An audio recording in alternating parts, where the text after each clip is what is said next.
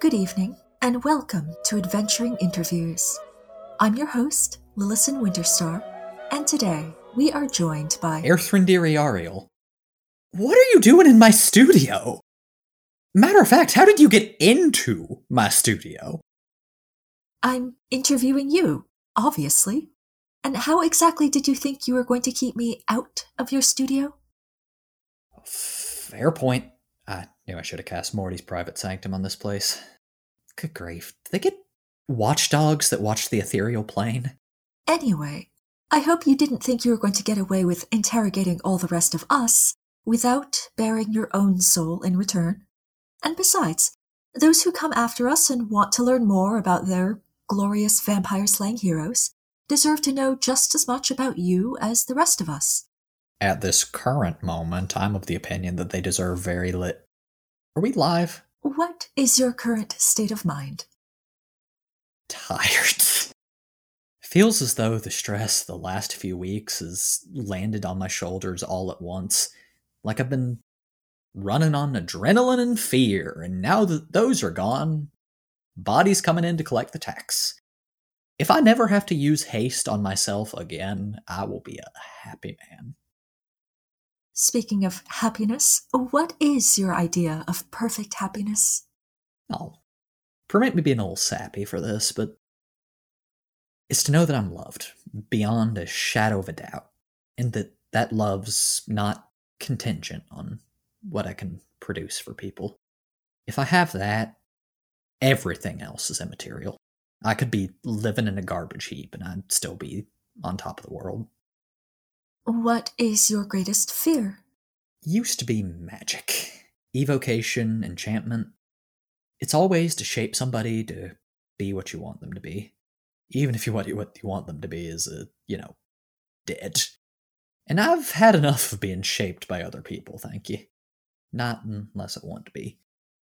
Though these days it's a little more mundane. Bats, dire wolves, vampires, and needing to trance alone. Those are all much more, materially conquerable fears, I should think. God, I hope so. What is the trait that you most deplore in others? Cowardice. Not like the running away kind necessarily, but cowardice of the soul. If you're going to spend your life pretending that you're somebody you're not, that you don't want what you really want, then I don't want much to do with you. I'd rather have a whole broken person than a bundle full of the nicest cheery lies. You seem to assume that all of the lies are necessarily cheerful ones. With most people, I've found they are. Not with you. Well, most people aren't very good at this. What is your greatest extravagance? No, they aren't. And it's clothes. I know I don't much look at given all the black, but I adore any opportunity I get to dress up. It's part of why the ranger job chafed so much. Every day was the same uniform, the same work. No room to experiment, to grow, to change. And one of the first things Mom ever taught me is that we immortals need change more than pretty much anybody else. What's your favorite fancy outfit? Oh, well, I think I've got a new one as a Barovia. I haven't actually worn it yet, but what I think I'd do is I'd take this fancy blue and red cloak that I stole from Strahd, and I use that to accent the indigo dress I got in the Amber Temple. That, some silver earrings, braid my hair, some sensible shoes. Wait, Strahd had cloaks that aren't black? Where did you find that? I know, right? It's baffling. It was just in an adjoining room. The label in the back said Escher? I don't know if that's a brand or what. Strange. Alright, what is the quality you most like in a person? Ooh, oh boy. Genuine, unapologetic passion. I want people who love and hate with their whole heart, who put their all into everything that they do.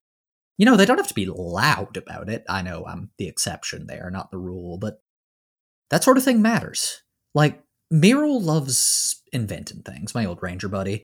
She'll talk your ear off about the prototype alchemy jug she made that only pours barbecue sauce and Diet Cola. I don't know how she's doing that. I don't know what she's talking about. But I'd like to hear it anyway, because it just she lights up like the sun.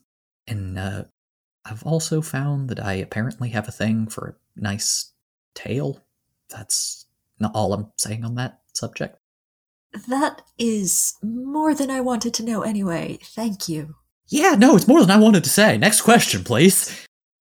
If you could change one thing about yourself, what would it be? Oh, I want gills. In, like, webbed feet, too, ideally. But those you can replace with flippers, but I want to be able to breathe underwater. To be able to explore like I could on land without, like, a diving suit or all that stuff tying you down. I just like to be able to go into the ocean and live. I swear, if I had those sort of facilities, you would not see me above the surface for months. What do you consider your greatest achievement? Well, give killing straw, that one's kind of a gimme. But second greatest? Given that speech, I think. The one that got me kicked out of school and ostracized from much of the historical community. It was reckless and stupid and, in a lot of respects, really childish.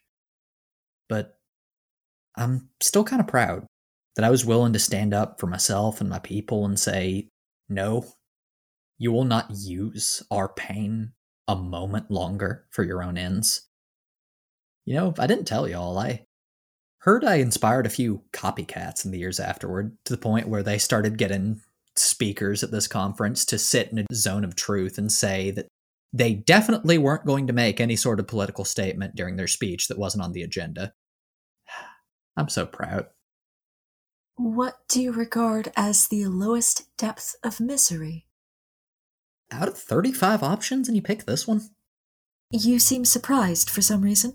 It's just, people don't usually ask. Most folks don't really want to know. Why wouldn't anyone want... Anyway, you were saying...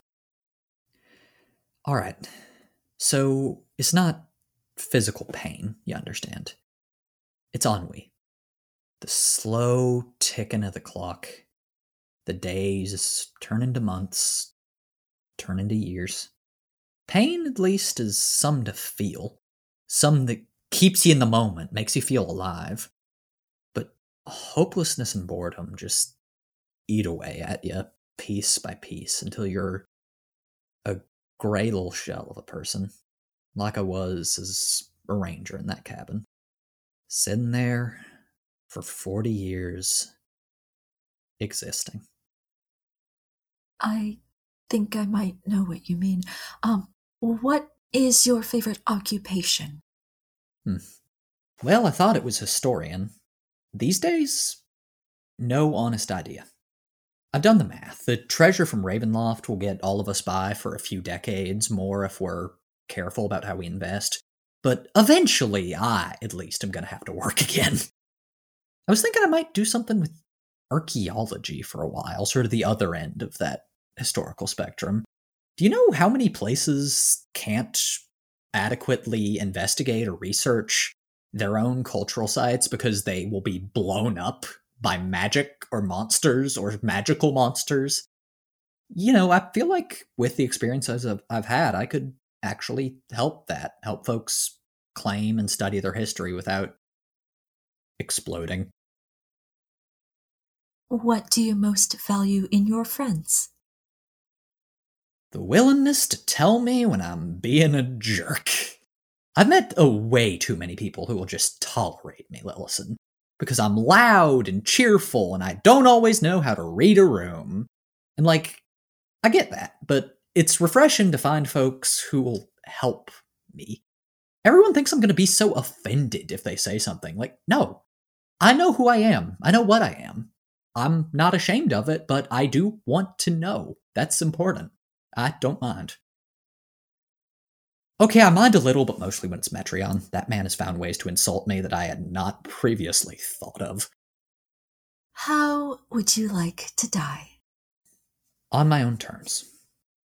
I've seen what death does to elves. You spend the last century of your life approaching it, circling it, just waiting. Not for me. when I'm ready, I'm going. All right. You know what comes next. I'm going to say a few names, and I want you to say the first thing that pops into your head for each. Don't screen it, just say what's on your mind. Oh, wonderful. I love this one. Kiva. Lightning strike. Fast, cunning, strong. She'll knock the breath right out of you. Metreon. Tempting as it is to say something nasty. He's like a river. He's fluid, slippery, but stronger than anything, as long as you give him time and patience to work. Amity. She's like sunlight.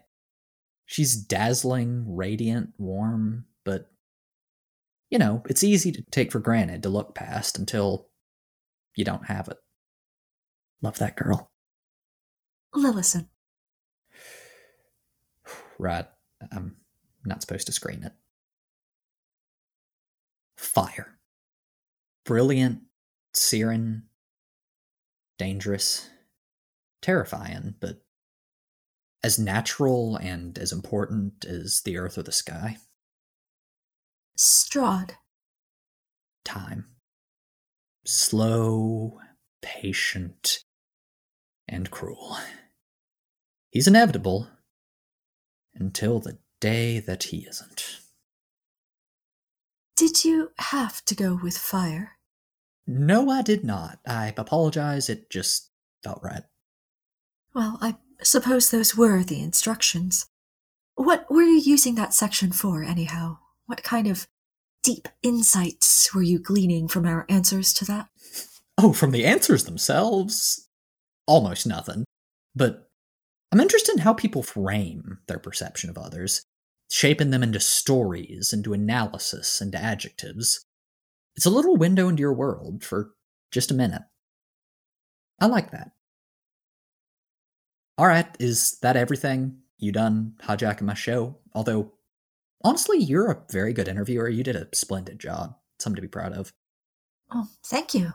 It's amazing how much information people will give you if you just put them into a chair and ask questions. No mind-affecting magic needed at all. I should have known. Alright. Thank you, Lillison. Genuinely. Thank you. And for the last time, dear listeners, be safe and take care.